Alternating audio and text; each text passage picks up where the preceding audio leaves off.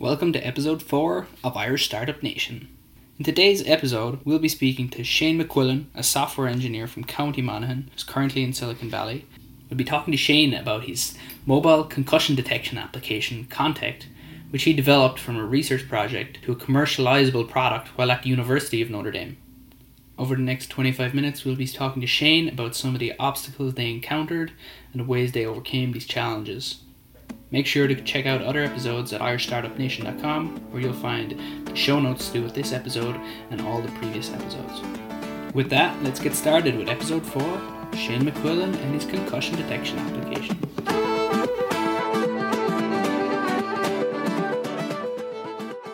So Shane, welcome to the show. Thanks, Con. To get us started, how about give us a quick background of where you came from in Ireland and what your undergrad looked like, and that'll give us a good sort of context for moving into the rest of your story. Yeah, no problem at all. So I'm from Carrickmacross in County Monaghan, the home of Father Dougal. Heck of a man. So I studied software engineering at DCU. I did their computer applications program. And prior to that, I was a student at the Patrician High School in Carrickmacross. From there, I was awarded a Naughton Scholarship, which I think feeds into this whole philanthropy piece that we're going to be talking about. And yeah, that brought me then to the computer applications program at DCU. Mm-hmm. And through this podcast series, we've been talking to a lot of Irish entrepreneurs, and the idea of commercializing technology is obviously core to that. And I think you had an early introduction to commercializing technology during your time at university in Ireland. So could you talk to us about that and the project you worked on there? Yeah, absolutely. I actually had some good success with my final year project. I developed a web application called CloudDial. CloudDial was a visual bookmarking tool, so it was a tool that would allow you for sites that you visit regularly, for sites that you want to retain or have a record of. Mm-hmm. It would allow you to create a visual representation of that site and have a quick way of accessing it when you needed to access it. Something that's very useful for people who are visiting a lot of different sites on a lot of different devices, whether it's on their their desktop machine, their mobile devices, etc. So a very useful tool. I was lucky enough to get awarded the most innovative project at DCU for that, and even managed to get a small number of users using the service, which kind of really gave me this, I guess, excitement or enthusiasm around building products that people are excited to use and that really improve different processes for them, make them more productive, make things easier to do. So CloudDial was definitely a very nice introduction to that. Mm-hmm.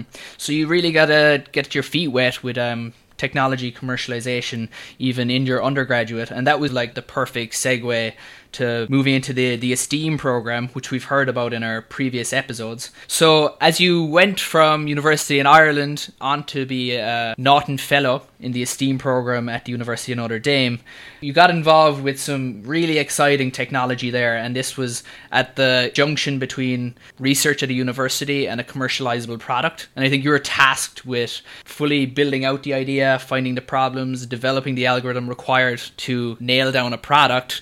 Give us an introduction to the product, just for our listeners, and then we can dig a little deeper into the journey of that product from a concept in the lab to a commercializable product. Yeah, absolutely. Well, first off, the Esteem program was a really, really nice transition from the computer applications program at DCU, where I did get this early interest in commercialization.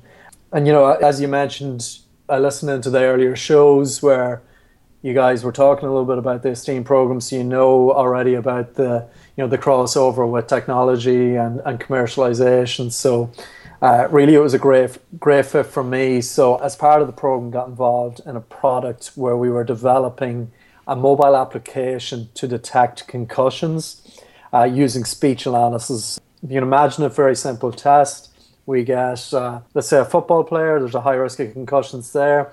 They're going to use this app. They're going to read out a number of words and sentences into an iPad. We're going to record their speech, and we're going to get them to do that test again after a suspected concussion. And what the application was trying to do was to detect subtle changes in their speech that may indicate a concussion. Mm-hmm. Quite a useful product on the sidelines, where it can oftentimes be very, very difficult to to diagnose whether the person is in fact concussed or not. Yeah, very interesting. So this is Contact, a mobile application. It'll help people that are suspected of being concussed to kind of make a definitive decision of whether they should go back on the field or not. And so I think for our listeners, maybe might not be familiar with the space, fully don't understand the problems with concussions. What is the big risk with concussions and not having the correct decision about whether you are concussed or not, and the risks associated with going back on the field after a concussion?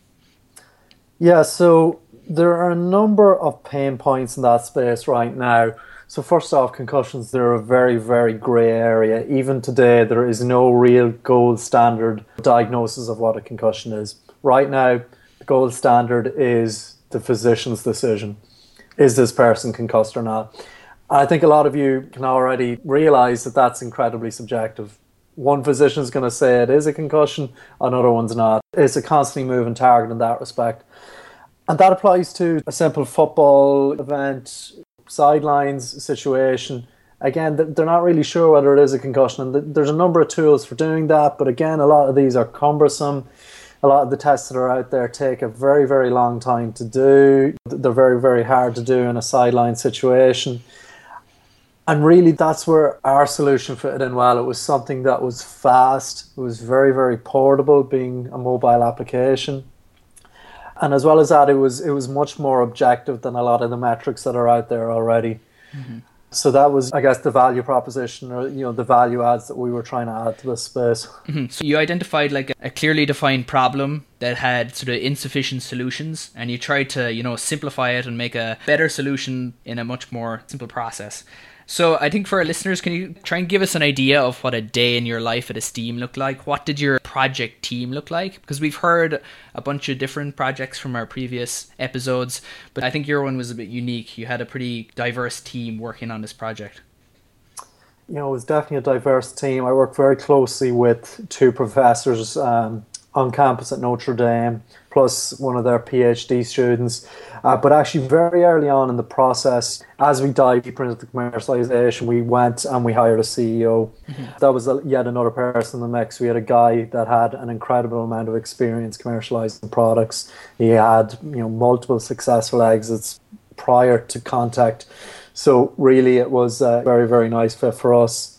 Mm-hmm. And it brought the business expertise that, while we were learning this, it's really something that you don't get very, very strong at until you actually get out there and experience and live in it. Mm-hmm. And so how did you go about recruiting that CEO? I know we've heard from Jane Ronayne in the previous episode about her startup, Connect Again, and the value of the alumni network. Was it through the alumni network that you were able to connect with this guy, or how did you go about it? Yeah, it actually was. And, that was one of the fantastic things about Notre Dame. It's not unique to Notre Dame. I've definitely benefited from the alumni network at DCU too. But the CEO that we hired was actually a Notre Dame graduate. And he heard about Contact through the grapevine as we were getting traction in the area. Word was definitely spreading because it was definitely one of the more exciting technologies to come out of the university. I think just having him as part of that alumni network, without that, really, we wouldn't have found this guy, and perhaps the business wouldn't have even gotten off the ground in the first place, or we wouldn't have gotten as far as we would have otherwise. So, really having that network was invaluable, and it played a massive role at a lot of different steps in the whole process, not just in terms of getting a CEO on board, but for us in terms of, recruiting schools to participate in our trial, to, get expertise in areas where we didn't have the expertise. That network time and time again played its role. Mm-hmm. And that's often something that startups struggle with, is when to pull the trigger. When do we bring someone in from the outside to really accelerate the growth or the trajectory of the idea and the commercialization of it? What was the key trigger for ye, sort of an aha moment that made you think, we got to bring someone in here, we need someone with expertise in the area? What was that trigger? Yeah, I think that's a pretty good question. And I think probably the big piece was we were really starting to get a lot of traction very quickly. Mm-hmm. And the concussion space, it's incredibly hot right now.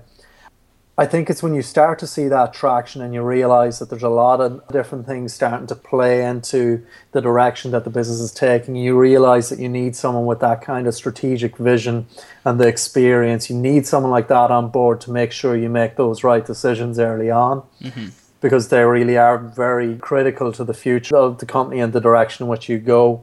So I think that was the big decider for us, was really, just making sure that we made those right decisions to start. So you brought this guy on, he had a ton of experience, but let's kind of backtrack a little bit. To get to that position where you were going through this accelerated growth, or let's say accelerated commercialization, things were moving really fast. How did you get to that position? So it was a master's program project, collaboration between student in the STEAM program and some professors on campus.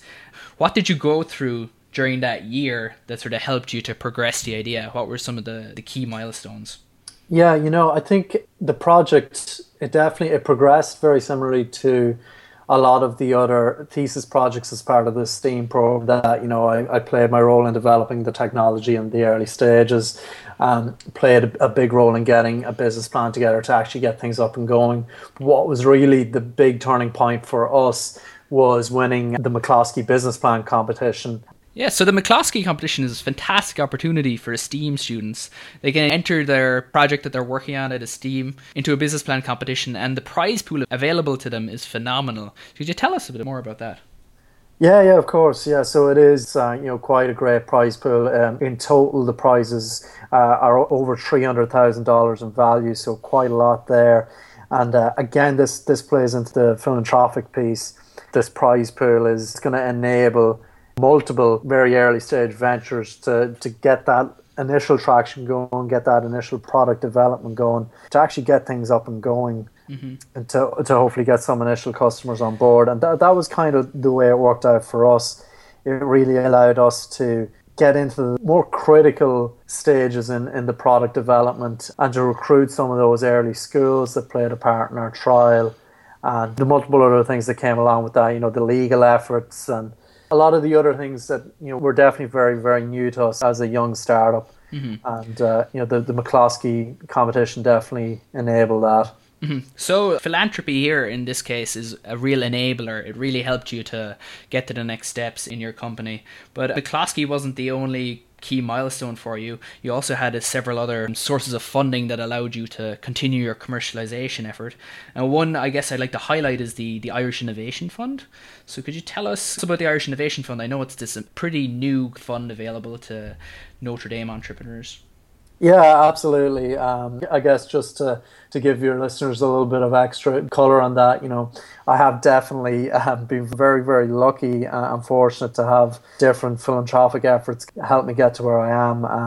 The Nauchtons definitely played a huge role to even just get me as far as University of Notre Dame. The McCloskey competition helped us get Contact off the ground. But again, it played a role in the growth of the business. And the Irish Innovation Fund, very, very new fund to the university. It came as a result of a donation of $3 million from Phil Purcell, former CEO of Morgan Stanley and Notre Dame alum, to the university to create this fund that would allow very early stage ventures to get off the ground and get up and running. With the overall goal being that this is an investment, this fund is set up to invest into these companies.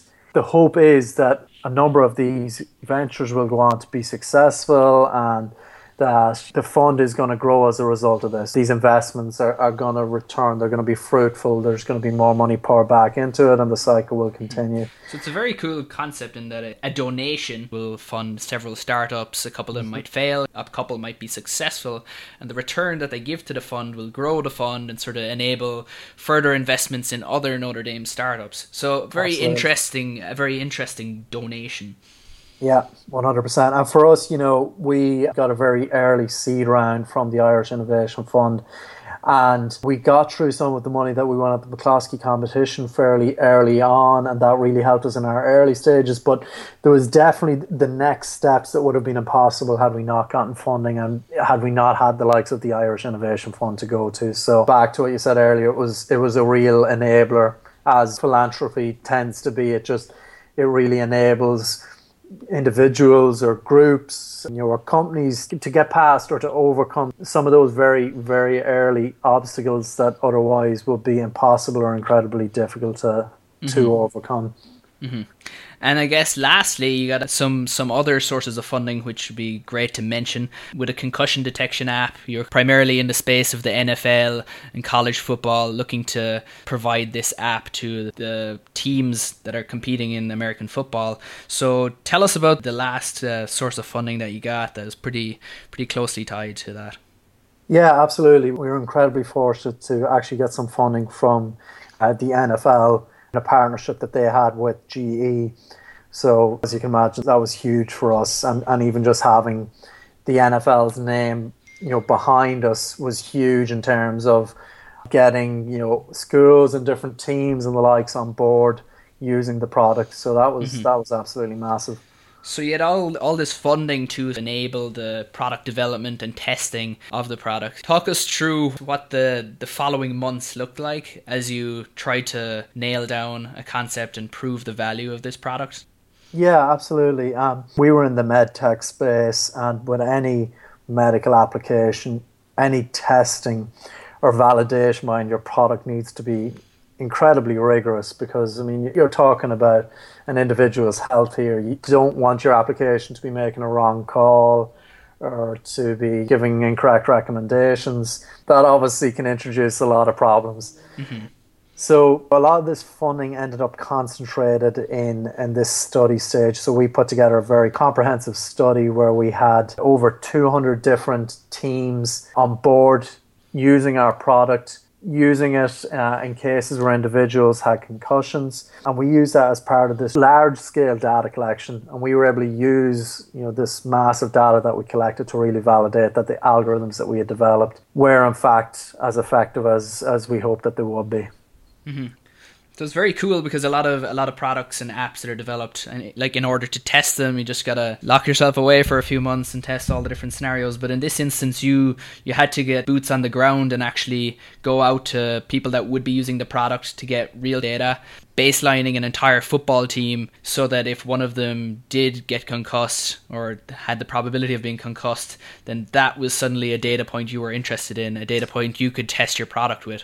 So a tricky data collection exercise. You couldn't just test this on anybody. They had to have the probability of being concussed. Exactly, and that's why we were working with teams that had a high probability of concussion. And again, back to American football, there's very high concussion rate there. So it gave us a much higher chance of actually having someone that we had tested earlier having a concussion. It was kind of a twisted exercise in some ways, that we were out testing these teams and secretly hoping that some of them would have concussions, that we could collect their data. But, that's obviously it's a very important part of actually validating that your product works as expected. Mm-hmm. But it was a great exercise all the same, and it was going to give us the confidence at the end of the day that our product was going to do what we set out to do. Yeah. So as you developed this product, there must have been a lot of barriers that you came up against. And looking back on your experience of bringing it to where it is today, were there any kind of key lessons learned that you'd like to share with our listeners? What did you learn during your venture with Contact? Mm-hmm. We definitely encountered a lot of obstacles as we went along. Like the technical piece was probably one of the bigger pieces, but definitely in terms of the commercialization efforts and the strategic efforts, there were a lot of challenges there that I strongly believe would have been impossible, or we probably would have made a lot of wrong decisions had we not gotten the right kind of expertise on board to start. Mm-hmm. So again, it comes back to hiring that CEO, hiring that person with experience to actually guide us and to aid us in making the right decisions in those places. And even when it came to the development of the product, we were working in the space of speech analysis, we were working in a medical space. I have an engineering background, one of my other co-founders, really all of us had engineering backgrounds. At the end of the day, we're not physicians. We needed expertise in that space too. So I think really the key to overcoming many of these barriers was getting expertise, just not being afraid to go out, reach out to the right people, again leveraging the alumni network in a lot of cases to just get people on board that could guide us where we needed that extra experience and knowledge. Yeah, it's a very important concept, and I know a lot of people struggle with it. So I think the takeaway is don't be afraid to reach out to people. Don't be afraid to take people on if you know there are gaps in your armor, because ultimately it'll help you avoid pitfalls further down the development process. So get the people on. Don't be afraid to bring them on when you need it.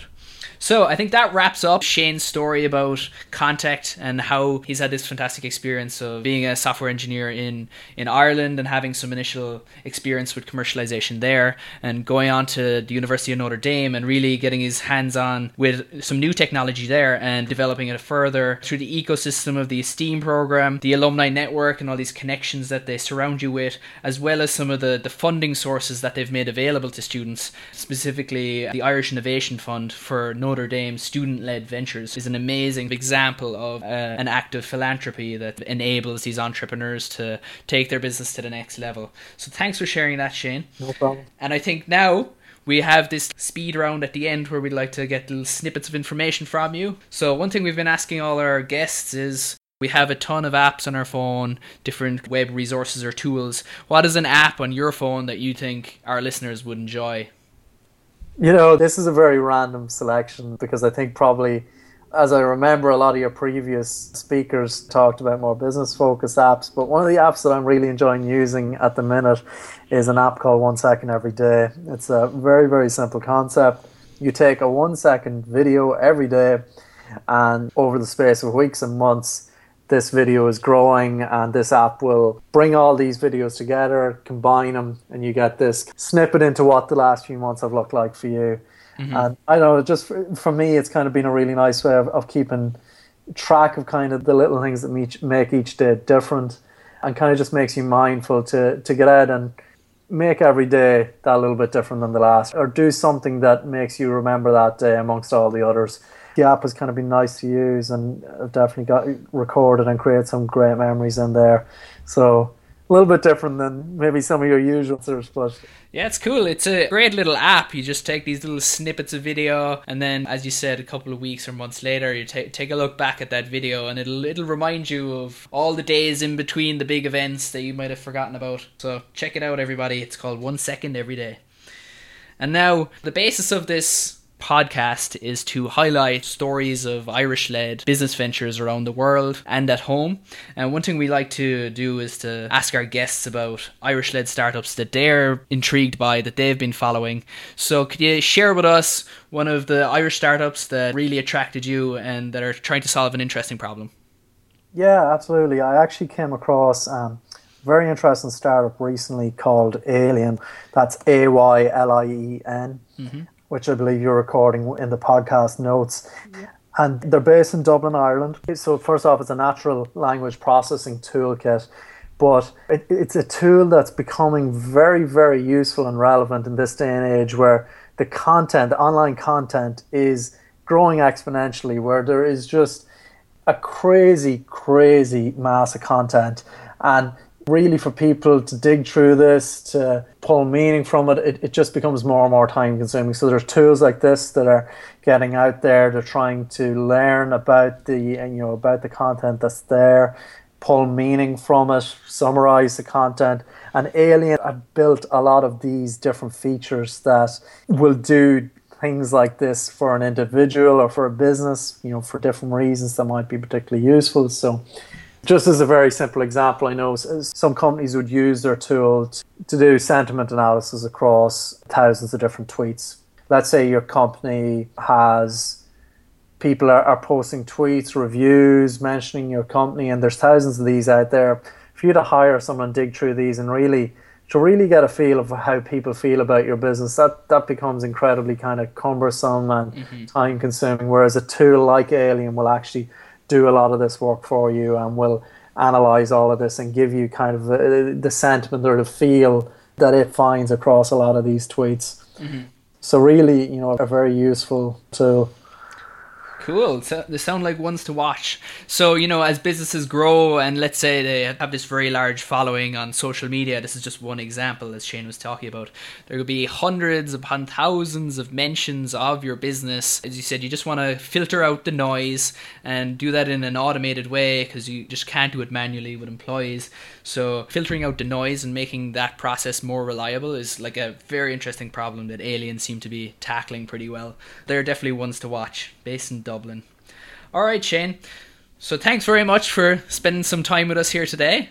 It's been fantastic to have you on and to hear about how far Contact has gotten and the lessons learned there that hopefully our listeners can take and learn from. Yeah, absolutely. But yeah, thanks for having me on the show, man. I've really enjoyed listening to the earlier episodes, so definitely delighted to play a part.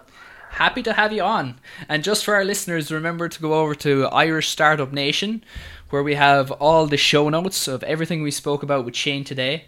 We'll have all the links and all the companies that we've spoken about and some articles about some of the topics that we've covered. And we'll also have some contact information for Shane. If you want to reach out to Shane, I think we'll have his LinkedIn profile there, so you feel free to reach out to him if you have any follow-up questions or you've got an interesting idea to share with him.